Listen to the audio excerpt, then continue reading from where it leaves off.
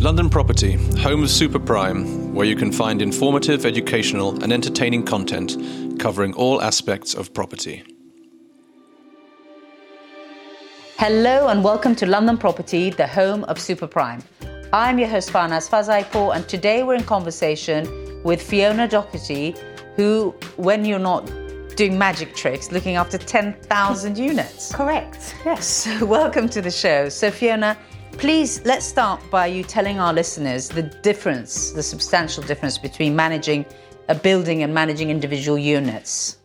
Well, managing an individual unit, you're only required to maybe repair the washing machine or liaise with the block agent if there's a communal issue. On a communal building, we're responsible for everything, all health and safety. Obviously, it's becoming far more complicated now with the new bills that are coming through, including the fire safety on the back of Grenfell and everything that comes with that. So now an agent has become much more than just your traditional block agent, but they have to be a jack of all trades and understand everything from cladding to engineering for comfort cooling and communal heating systems.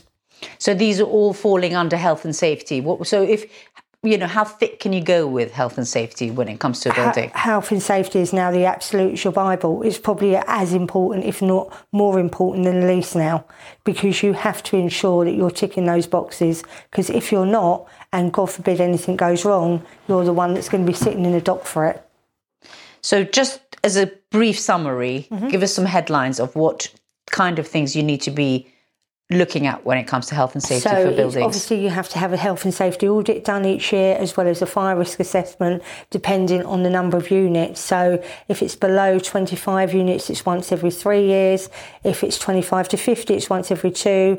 And if it's over 50, it's once every year. However, if a block of 9 has got a communal boiler and a swimming pool, that would fall into the category of having it done once a year.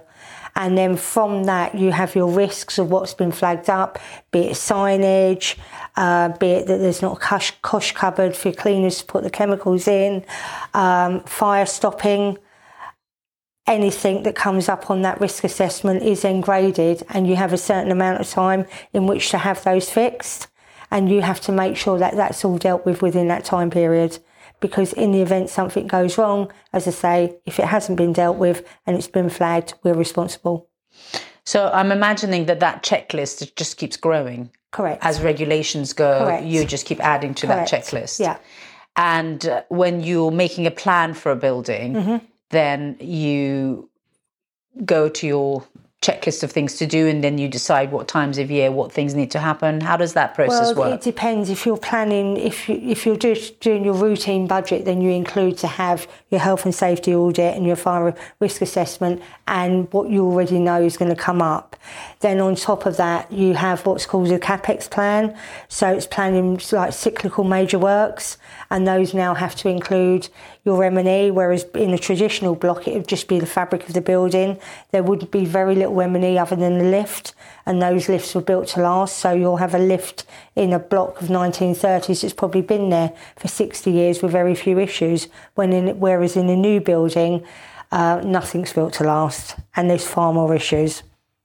So actually, that was going to be my next question, which is, what are the major differences you see from a new development to the more old traditional buildings, and how you approach it and how they last and how they work? Yeah, I mean, older traditional buildings, you know what you're dealing with. You're dealing with a fabric. What's going to go wrong? It might be that you have to do your cyclical decorations, your internal decorations, and you might have a board that, is quite elderly because people have lived there forever. On a new building, a lot of new buildings, the leases last longer than the actual fabric of the building. So you might have only an 80-year guarantee on the fabric of your building, but your actual lease that's been granted is 125 years. Plus you have much more complicated services such as communal heating, CHPs, and communal comfort cooling, all of which carry all sorts of different risks. If you haven't got breaks in your comfort cooling and one person doesn't service their air conditioning, then that affects the quality of the overall system as a whole, and then can result in that system failing over time.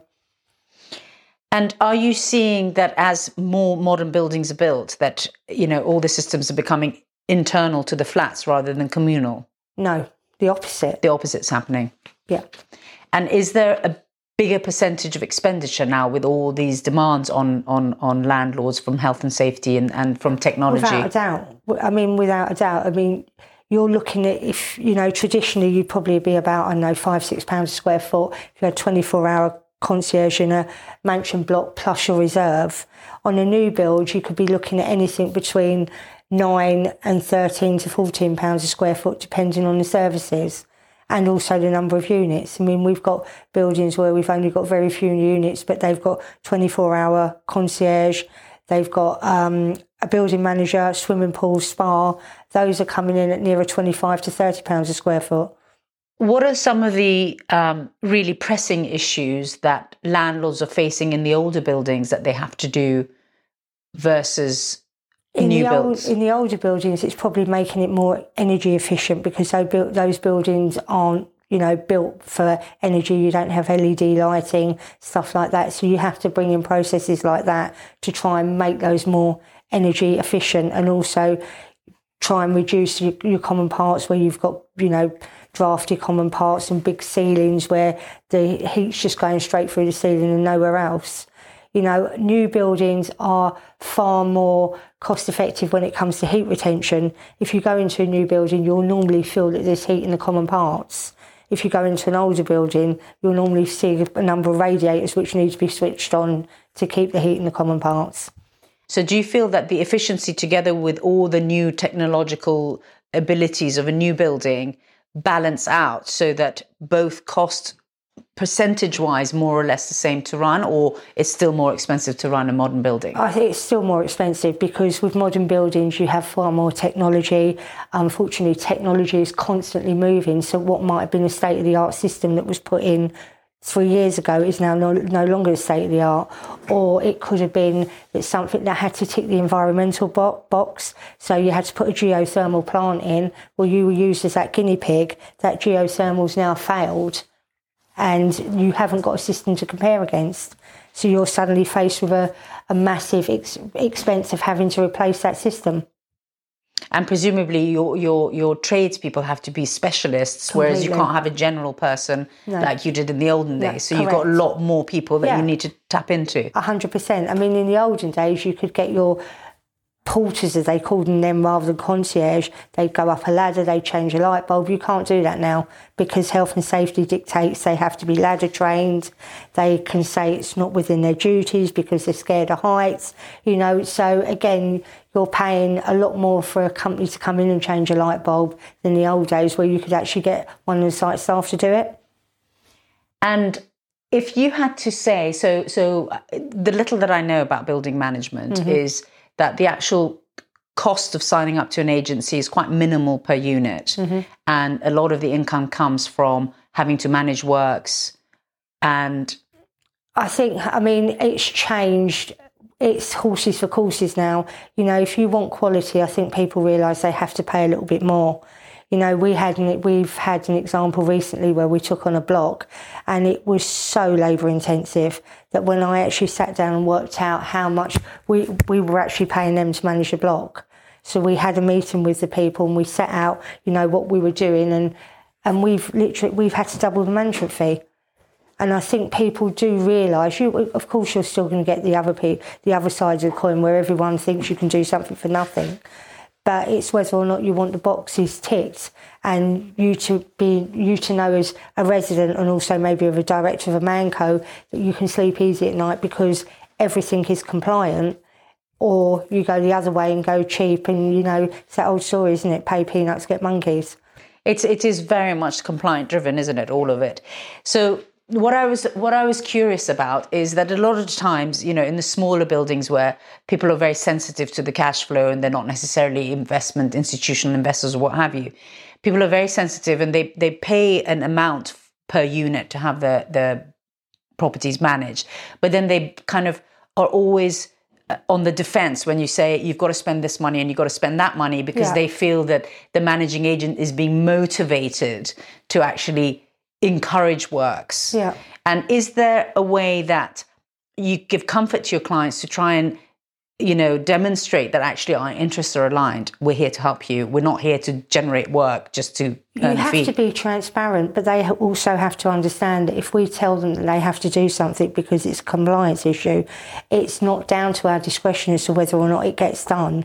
If you don't do it and we've said to you that you've got to do it, then unfortunately if something goes wrong, we can actually show an audit trail and that person will be then held liable. So what would be your best advice to our listeners right now who are listening to you from both a leaseholder tenant's perspective and a freeholder perspective? So if you're speaking to a leaseholder, what would be your best advice as to how they should engage with the management of their building and respond or feedback or... Communication is key. If you get that communication going, then everything should be aligned. It's understanding. What we find is if we give people a proper explanation as to why we have to do something, and that's backed up with, evidence, then people say, well, I understand now. I mean, we've got a case now where we're having to raise a substantial amount of money on an older building, but it hasn't been touched for like 30 years, and it's now dilapidated, and straight away we've had a resident come back and said, in 2000 and X, we went to the FTT. Well, that was 10 years ago. It's a completely different scenario now. You've got windows that aren't compliant. You open those windows, a child could fall out. There's all those sorts of things that need to be done. Call a meeting, explain to them, go through what we've got and why we need to do it when we need to do it. But also, by doing it, their values will, once the work's done, their values will double overnight, because their values are probably 2/3 of where it should be in that area because of the state of the building. So they really need to understand that the more you look after your asset, the more you're going to maintain or enhance the value. It's like your car. You wouldn't drive your car and not service it, would you? So why do you think it's okay not to do that to a building? And what about landlords? What resistance do you get from landlords, and what would be your best advice to landlords? Most landlords, unless they have an underlying issue, i.e. they might have apartments in the building, which is why they're driving to keep the service charges low, most landlords want their buildings maintained properly, because at some point they'll either try and sell the building or the residents will try and enfranchise, and if it's a well-run building, they'll keep their values. And before we say thank you, goodbye, and let you get on with your very busy day, if somebody, one of our listeners is listening to you and they wanted to explore what you could do for them, how do you differentiate yourself from other residential managers? It's quite difficult. Management is very much about personalities, and we take a view that buildings, like people, have personalities, and it's not one size fits all. So we don't go in, well, that building's there and it's in that area, so that should be priced at that. And it's also, for us, it's understanding what the client wants and also matching someone within our organisation to the client's requirements and the client's personality. And by doing that, that tends to build up relationships, and you can see people working together and getting things done. Well, thank you very much for giving us this time. Thank you. And I know you need to run off, so we will put you on our experts directory, and any one of our listeners who need any help with their building management will be in touch with you directly to get some help. Fantastic. Thank you very much. Thank you. Thank you. Thank you for listening, and thank you to Fiona for giving us an insight into the crazy world of property management. To find experts like Fiona and get assistance for any of your real estate problems, please head over to our experts directory, where you can find a professional handpicked for you that you can engage with directly and ask your questions and get help. Thanks for listening to the London Property Podcast. Head over to londonproperty.co.uk and subscribe to our newsletter to receive latest updates.